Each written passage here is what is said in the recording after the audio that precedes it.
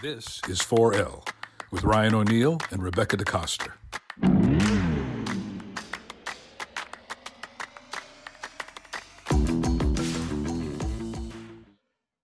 Episode 2, DeCoster.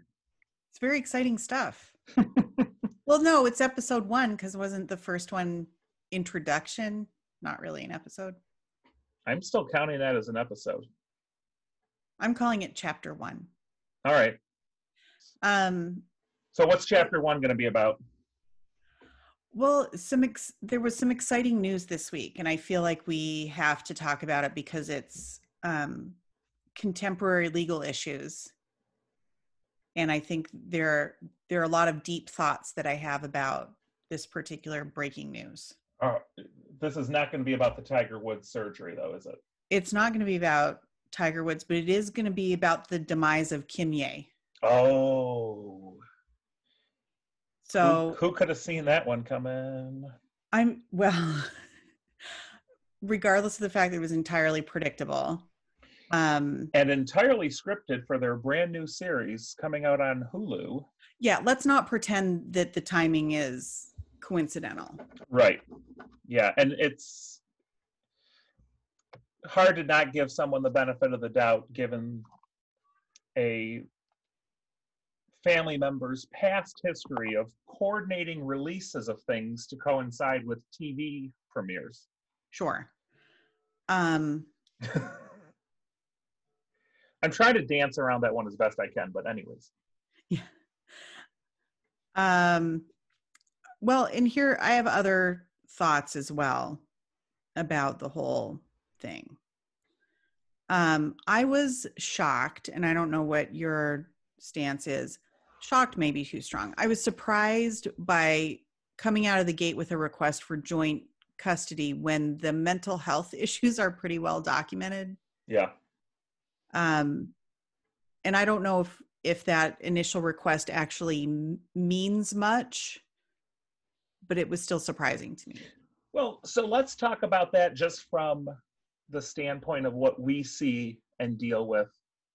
And that is that, look, what you put into your initial complaint, what you lead with coming into court, tends to be what I would always consider your strongest position, right? So if somebody comes into court and says, I need sole custody of my children, and then it ends up sort of being negotiated down to a joint custody arrangement, that's fairly common and something that we see quite a bit of. You don't really see it, though, the other way, right? You don't see somebody coming in saying, I want to do joint custody, and then by the time the divorce judgment's entered, that person has now wound up with sole legal custody, particularly in a case where, as you said, the mental health issues that, let's be honest about, Kim Kardashian's been very public addressing in terms of Kanye's, battles publicly that he's had. I mean, the presidential run sort of shed some light on those things. Sure. It would, to me, it would be very, interesting how she could then go into court and say, oh, I know I asked for joint, but oh, by the way, I've now recently discovered that he has some underlying mental health issues that I think need to be addressed. Like, I think we're all on notice that those exist. And obviously, you want folks who are having to battle those things to get the help that they need. So I too was surprised that she started with the joint custody, but I think maybe let's, on this one, give them the benefit of the doubt that they have found a way to work together and that this isn't going to be the acrimonious, divorce that we've seen play out with other celebrity couples. Well, right. So, and my thoughts are probably threefold on that. One is that I agree that most of what we see is someone filing an initial complaint, taking the strongest position that they can with respect to custody and often parenting time. I don't think that's a great strategy a lot of the time. I think if you come in too hot, you're setting a tone for the rest of the divorce proceedings and beyond, potentially. So if you come in super hot and say, I want sole legal, sole physical, because I'm upset about whatever, grown-up stuff is going on or whatever. That sends a real clear message to the other parent about how willing you are to work with them as a co-parent. Right. And just to add on to that, I think you also lose credibility when you go in with those positions that aren't justified by the facts of the case. Right. Well, I think sometimes lawyers will say, well, I'm going to do the, go with the strongest advocacy position and ask for sole legal, sole physical, the other parent to have supervised parenting time. And then as the facts sort of unravel, it's, well, wait a second. Both parents were active in the children's lives. Both parents were taking the kids to school functions and to doctor's appointments and dropping the kids off at school and picking them up from school. And there's never been a shred of any type of issues, in terms of the other parent's ability to provide care for their children. But now, because the marriage is ending, we're going to take the most aggressive position we can to sort of put ourselves in a position of perceived strength. And that's why I say perceived, because I think it ultimately backfires in a lot of cases. Well, that's true. And I think sometimes it gets filed that way because you don't really necessarily want that or even think you can get that. But there is maybe a misconception that when you go into mediation or whatever on that case, that you're going to be able to let the other side think they won something when you agree to joint, which I like the amount of currency that you're getting for coming in real hot and then giving something up in quotation marks when you go to mediation or settle the case. Like, I don't know. I don't think you're getting as much mileage out of that as you think you are. You're not, and you're burning a lot of capital by, let's just be honest, pissing off the other side unnecessarily and setting a bad tone for your case. 100%. I 100% agree with that. So here's my other thought about the legal joint physical custody Kimye issue, which is I think joint legal is in most cases appropriate as long as you're able to make joint decisions. You don't have to agree all the time, but as long as you're able to make joint decision on those big issues, health care, education, religious training. And at least in Michigan, joint physical custody doesn't mean much. No, it means nothing. You can have joint physical custody where the parenting time schedule is one parent gets every other weekend and half of school breaks and half of summer, and the other parent gets all the rest, and that's still joint physical custody. Right. It doesn't mean anything. And that was my thought when I heard how the complaint was filed was it doesn't really matter if they can make those big decisions together. What's going to matter is where the kids are putting their head at night. But from a strategic standpoint, if the objective is to begin a case where, everybody is in sort of a better place to sort of negotiate the finer points, I think it makes sense to posture the case that way rather than, like we said, coming in sort of guns blazing with the most aggressive position you can take and then try to whittle it down from there. Right. I mean, this isn't a contract case, right? You're not coming in making a demand for $6.7 million when you're really willing to take $3 million. Like, these are humans. Right. I'll share with you this sort of funny story going to the joint physical custody thing, especially here in Michigan. And it was a private practice case that I had where it was sort of what you described. Dad had alternating weekends. Mom had, Monday through Friday, every other Saturday and Sunday, and they did a split of the holidays. And I think not even a split of the summer. I mean, I think, the summer schedule sort of remained the same as the regular schedule, but each party got 2 weeks of uninterrupted parenting time. And as we sat around the mediation table and we're finalizing it with the recorder out, the other attorney jumps up and says, by the way, this has to say joint physical custody or my client won't agree. Like, this last minute, we were being held hostage situation. And I remember my client just breaking down in utter panic because she thought that she was now being forced to have to agree to something that she didn't. And when I talked with her about it, I said, I'm going to lay it out for you. They can put joint physical in there. They can say dad has sole physical custody. I said, you could put in your judgment that I, as your attorney, am going to be people's sexiest man alive. And guess what? All of them have the exact same veracity. Okay. None of it means anything. Okay. It's not going to impact any type of modifications moving forward. It doesn't give him any advantage. It doesn't diminish your role in your child's life.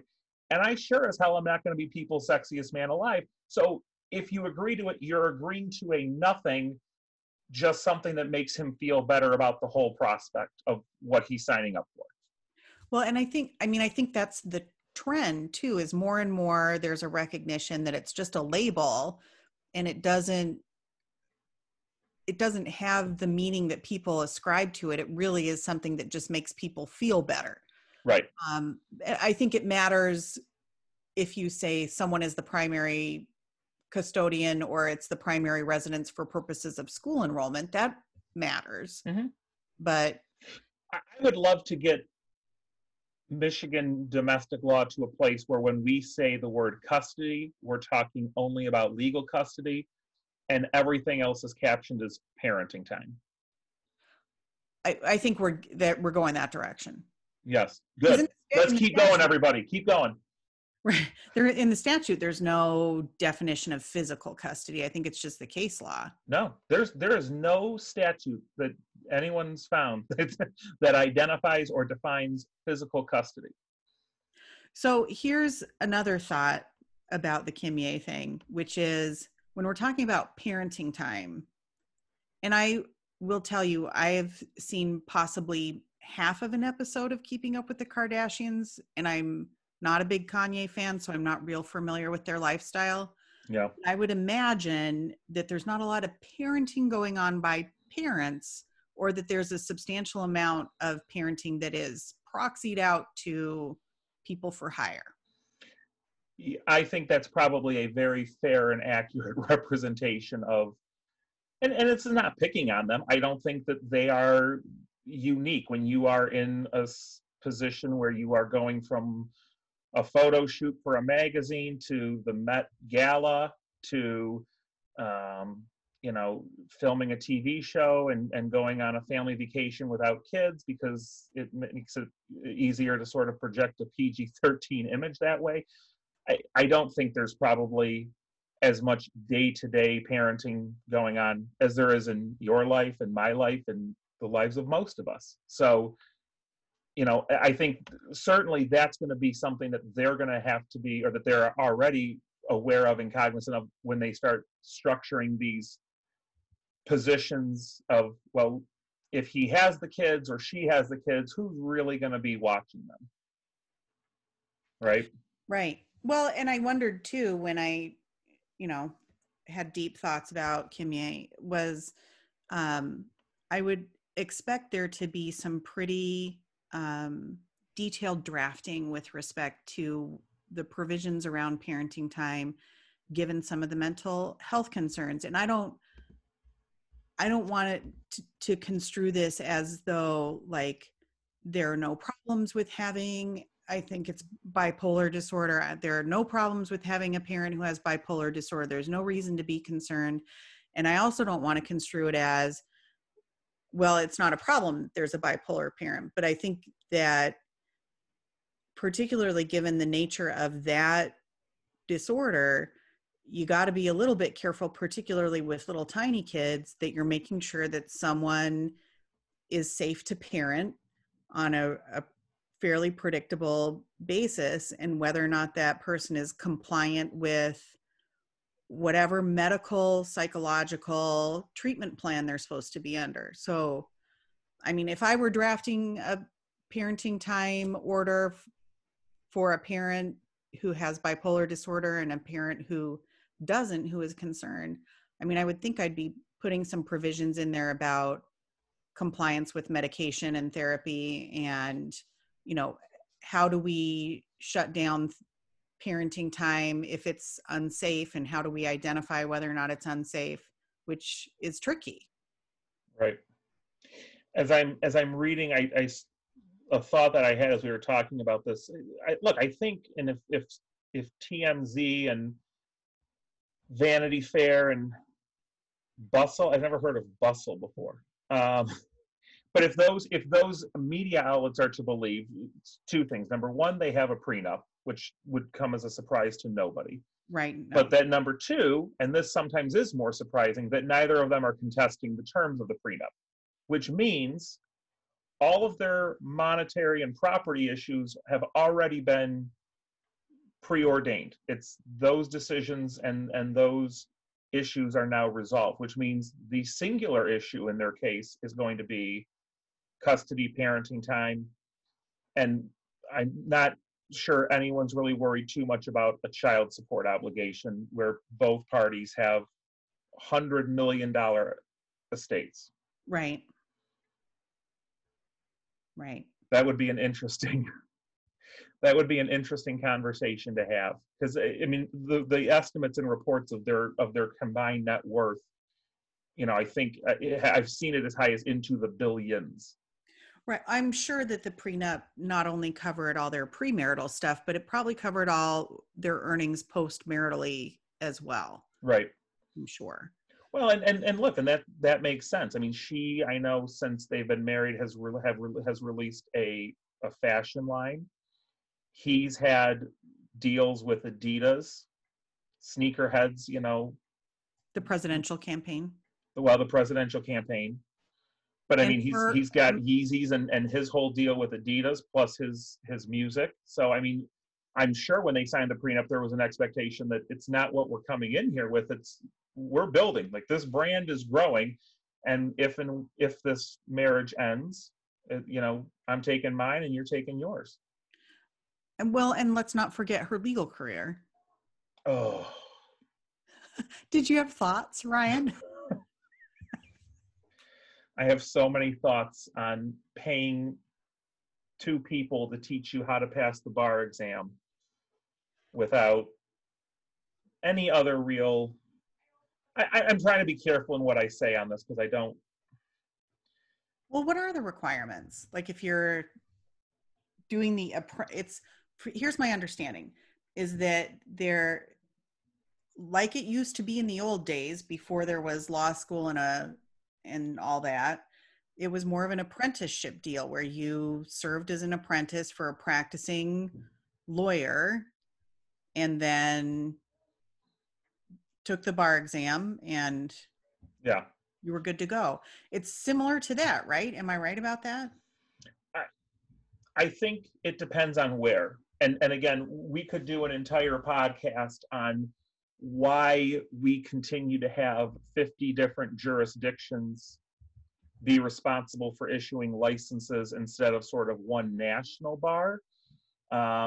But I think, again, that's going to be an entire podcast episode and not something we can get into today. My understanding is that California has requirements that basically outline that you don't need a bachelor's degree, which I think you do in Michigan. I know, I'm just reading that right this second, that you don't even have to have a bachelor's. Well, because she doesn't. You don't need a law degree. So you've now taken 7 years off of somebody's, bill of having to go through the educational system. And that as long as you can pass the bar exam, you are good to go. Now, I'm not sure if there are additional apprenticeship things. By the way, 100% on board that, frankly, we could probably drop a year of law school and make your third year be you're going to learn under an attorney how to practice law, right? Like, we need more of that than we do, a third year of taking a class on sales or, some other sort of, how to speak Latin when drafting legal pleadings. Like, we don't need that. Like, we can drop some of those prereqs in year 3. So I guess California, if you have no college degree, you have to take and pass the college level examination program, the CLEP. And then you've got to study under a judge or lawyer for 4 years and then pass the baby bar, which I don't even know what that is, within 3 administrations after first becoming eligible to take the examination. So as soon as you become eligible, you got to pass within 3 times of them giving that test to be eligible. But if you don't pass it in 3, you're done. Yeah. You can't just keep taking it. Again, I think my issues stem more from it's an uneven playing field for every. First off, I can't imagine doing what she is doing in order to get licensed as a lawyer is something that 90% of people would have an ability to do. Right? Like you're taking a big chunk of people and saying, sorry, 9 out of 10 of you, because you don't have independent wealth to allow you to sort of hang out with a lawyer for 4 years, you're out on this. Okay. Well, but by the same token, there are a lot of people who don't have independent wealth to pay tuition for law school. That's another podcast episode. But it's related, though, I think. Sure. No, it is. It is another podcast episode. And I want to be very clear about this. The work that she's done for criminal justice reform, I think, has been, frankly, her most endearing contribution to society. Okay, because she has shed a light on people who have been incarcerated for cases for far too long. And those types of things, if that's what she plans on pursuing her legal career with, I think it's something that we need more of. Okay, I mean, look, it's not a secret. Criminal justice reform was something that was at the forefront of the most recent election. And I think when you look at who was elected in those spots, locally, federally, there is a bit of a mandate from the American people that we don't want to keep doing things the way we've done them. We need to change the system up a little bit. And she has done a lot of that work. And I think that's probably the one thing she's done that I'm like, great, more of. But like, I'm not going to her as my divorce attorney based on what everything that we've discussed to getting her to this point. I'd go to her current divorce attorney. I go to Laura Wasser, but I'm not going to her. Do you think you can pay Laura Wasser's retainer? Hell no. I'm her pro bono case for the year. There's no question about it. You're her good deed for the year. I'm like, don't jinx yourself by talking about using a divorce attorney. Yeah, no, I don't want to put that into the universe. No, you don't. But yeah, I mean, a lot of issues on that. But I think, again, we could do an entire podcast series on how some of the sort of traditions and ministerial tasks of having 50 individual jurisdictions. I mean, we all understand that we all have different local law that we have to understand. We all take the same, God, why can't I think of it? I've literally just spaced on it. The multi-state portion. The multiple choice part that I was dreading when I took my bar exam. And I guess I give lawyers the benefit of the doubt that I think that if you're capable and competent enough to pass that portion of it, that whether you're a Michigan attorney, you could go into California and bring yourself up to speed on the nuances between Michigan no-fault law and California, community property state. Well, okay, but let me be totally transparent here. And that is to say, I'm not confident that even if a Michigan attorney takes and passes the Michigan bar, that means that they're competent to do anything but take and pass the bar.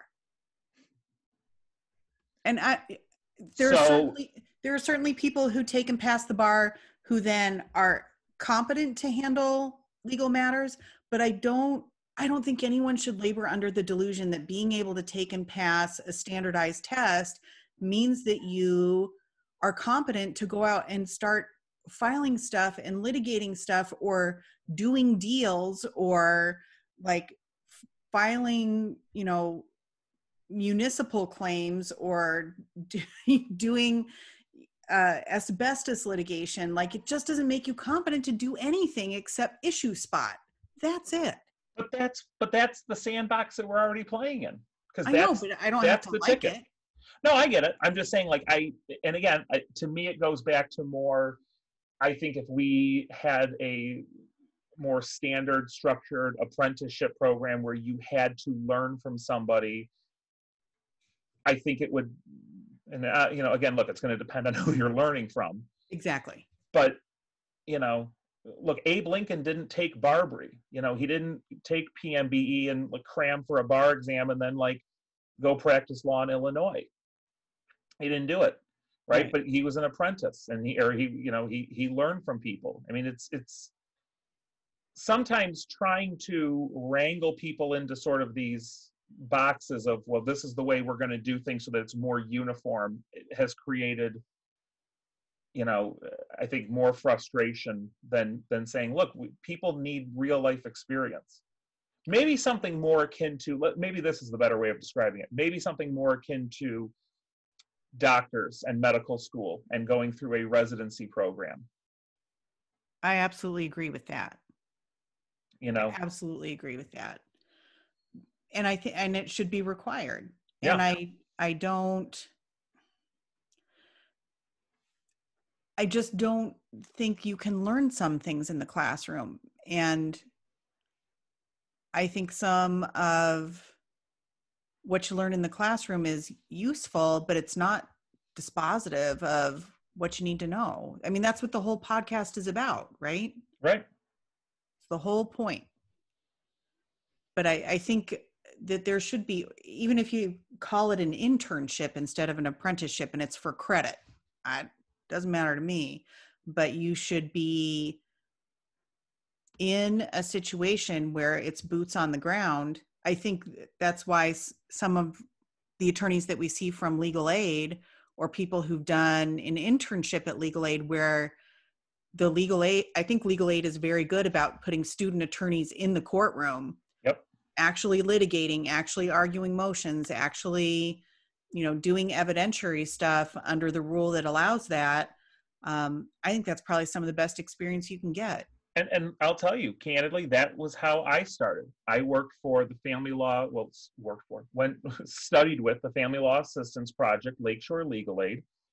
I had a licensed attorney who signed off on everything that I drafted, and Michigan law allows you as a student attorney, as long as you're, again, being watched by a licensed attorney, to appear in court and argue cases. And so, I mean, as a third-year law student, I remember arguing a parenting time issue before Judge Leo Bowman in the Oakland County Circuit Court.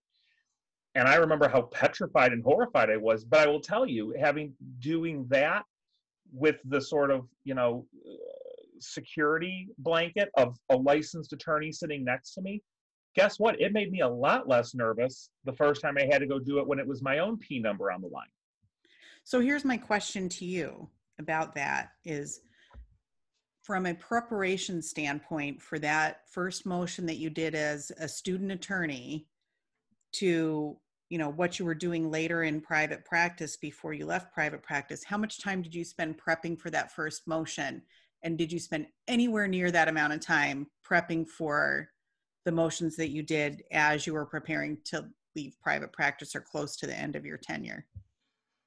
No, I think, you certainly way more prep. I mean, I think, look, I remember when I did my first motion call argument in front of Judge Bowman, I'm pretty sure I had my entire argument like written out and typed up so that I didn't miss anything. And I made sure that I used every word exactly the way that I wanted to. And, by the end, it was nowhere near that, right? Because you're far more comfortable, you're more confident, you can sort of, run on the fly and come up with the arguments that you need to. It's not that you're not as prepared. I think frankly, part of the problem that you see with attorneys is that that's the one thing that they let go of too soon is the lack of preparation. You just prepare in different ways. But I certainly wasn't walking up there with my, in year 8 was before I got to the front of the court. I wasn't walking up there with my scripts anymore, because I, would study the case. I knew what we had and would present the arguments that way.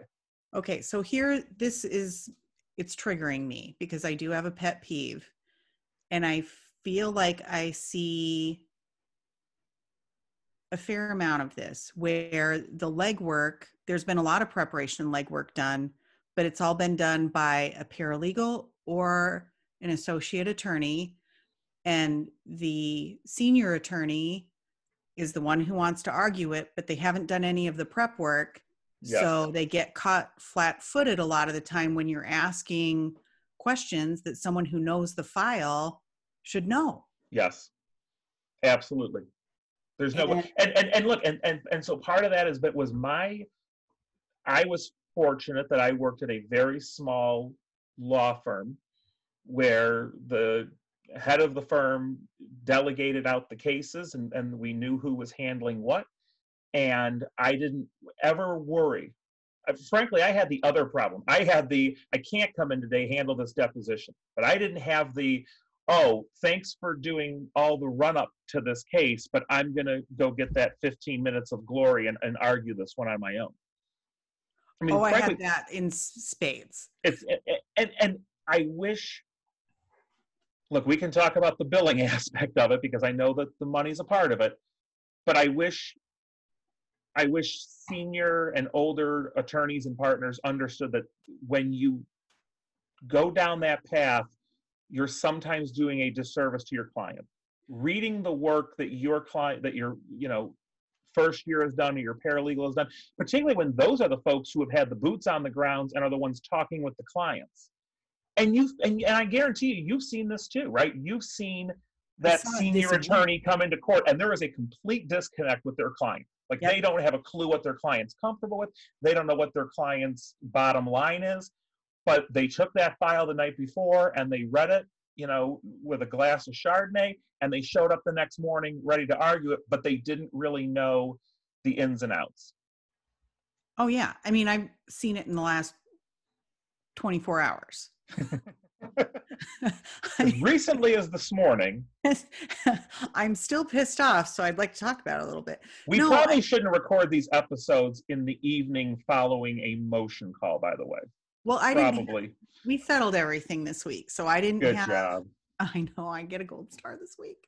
But no, I think when and I understand the billing aspect of it too, when you can get the 80% of the work done by someone billing at $200 an hour instead of $400 an hour, that makes financial sense for the client, but it doesn't make financial sense for the client for the attorney to walk into a hearing, whether it's a motion hearing or an evidentiary hearing, and have questions that seem basic to me asked of the attorney, and the attorney doesn't know. Yeah. And like I said, it's a huge disservice to the client because everybody knows what's going on. Well, it's just not effective advocacy. Right. I sometimes don't think sometimes I don't think the client knows that that's what's going on. I mean, I think they kind of know, but I don't think they really know. No, and I think there's probably a mindset from some clients of, oh, this is great. I'm getting the major league player and I'm not getting AAA. But sometimes, that AAA player is the one that knows the pitches that are being thrown, and they can stand in the batter's box more confidently than the big leaguer can because they know what's coming down the pipe. So you've gotten multiple sports references in today. So I'm very proud of you. Thank you. It was seamless, really. That one was totally on the fly too, but man, did it work. All right, let's put a bow on this. We're going to 2 final questions. Number 1. Yes. Will Kanye West remarry? Oof. Yeah, but I picture more of a Julia Roberts, Lyle Lovett situation for him.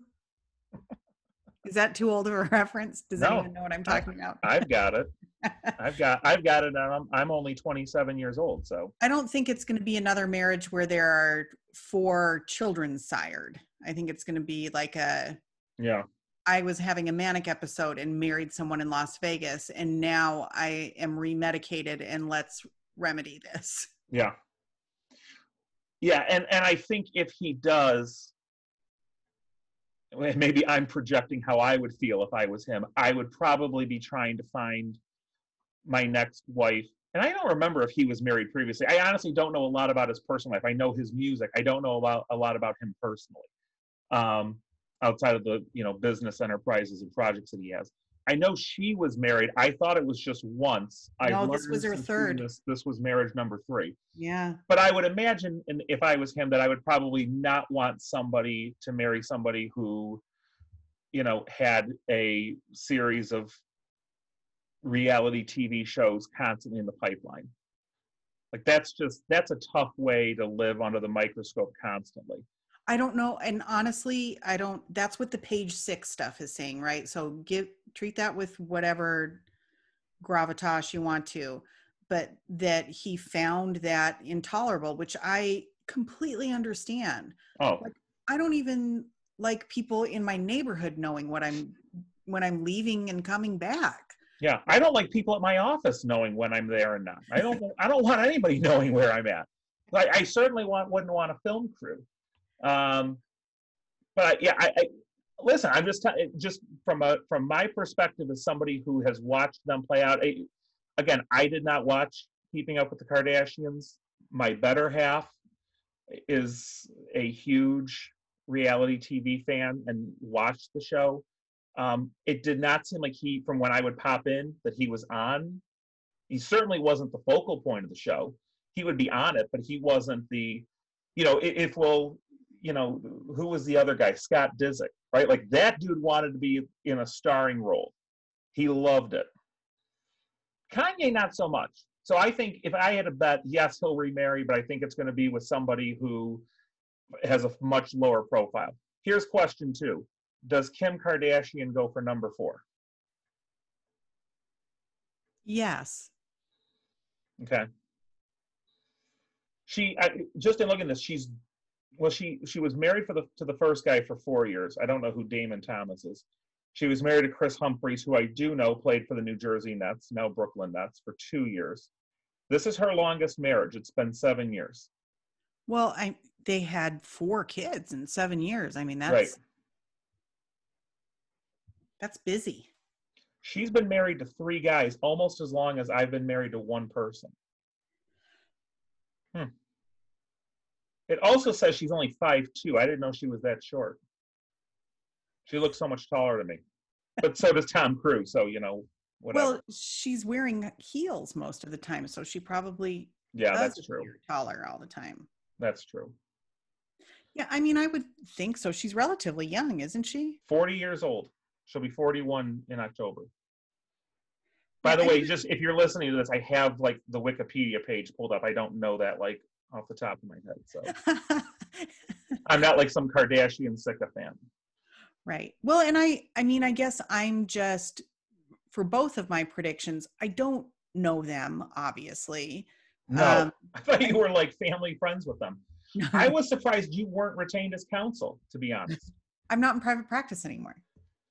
Well, so here, let me deviate. Third and final question. Would you leave your job to represent Kim Kardashian as her attorney?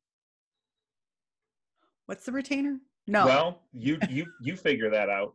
No, I did have a private practice attorney ask me today if I missed it, and she didn't even finish asking the question before I said no. Like I don't. And it's obviously not because I didn't like the subject matter, because I do like the subject matter. I do like what I do on a day-to-day basis. But going from private practice to this job, there were just so many layers of anxiety and stress that were no longer present. So I no longer have to concern myself with making sure that, like my law firm supervisor is happy, and that the senior partners at the law firm are happy, and that my client isn't angry and thinking about suing me or grieving me or any of those kinds of things. And I'm still worried about keeping the court happy, but it's in a different way. And it's just, I can't imagine it would have to be like life-changing house in the Maldives kind of money. Yeah. Kim Kardashian's divorce attorney. Still no. I think it gets you to the house in the Maldives. If Laura Wasser somehow stumbles upon this obscure podcast and wants to call in one day and tell us what the retainer was, I would love to have that conversation. Well, I would even promise not to publicize it if I could just know what it was. Yeah, no, just DM me on Instagram and just tell me just a number, and I'd be fine with that. It's got to be a $500,000 retainer. I would think so. Right. And that's just the retainer. That's not the monthly billing on top of it. Right. That's just, you get to call me your attorney and I file your complaint for you. I would expect that Ms. Wasser will clear $1 million on this case alone. Oh, there are people in Oakland County who clear. I mean. Yeah, there are. No, there are. But I'm saying, I think $1 million's undershooting it. I like I said, there's going to be money made on this case. Oh, 100%. Which is somewhat, which I will tell you is somewhat interesting, only because, returning to the original subject, there is a prenup. So I know there's significant issues that are not going to have to be litigated, particularly if the reports are to be believed that they are neither is contesting the prenup. Well, and it seems like they're on the same page with custody. So there's not that much to fight over. So they're really, I think, and that's another thing that we haven't talked about, is if the parties are motivated to amicably resolve it and there aren't big differences, that's how it should be resolved. You shouldn't be committing malpractice or rolling over, but it makes me crazy when I see parties who I think would otherwise be good to go as far as resolving their case get stymied by attorneys who insist on doing extensive discovery that's unnecessary, who insist on litigating things that aren't necessary, and it ends up costing them a ton of money and psychological capital, emotional capital, when it just shouldn't. Yeah. Anyway. Great points. All the best to Kim Ye, but mostly honestly, in all sincerity, to their kids, because anytime mom and dad are splitting, that's a tough deal for children. So, I always, whenever I read these stories, I always think, hopefully the kids are getting the treatment and help and support that they need, because their life is now going to be very different. So, or maybe not. All right. Hey, peace out. Out.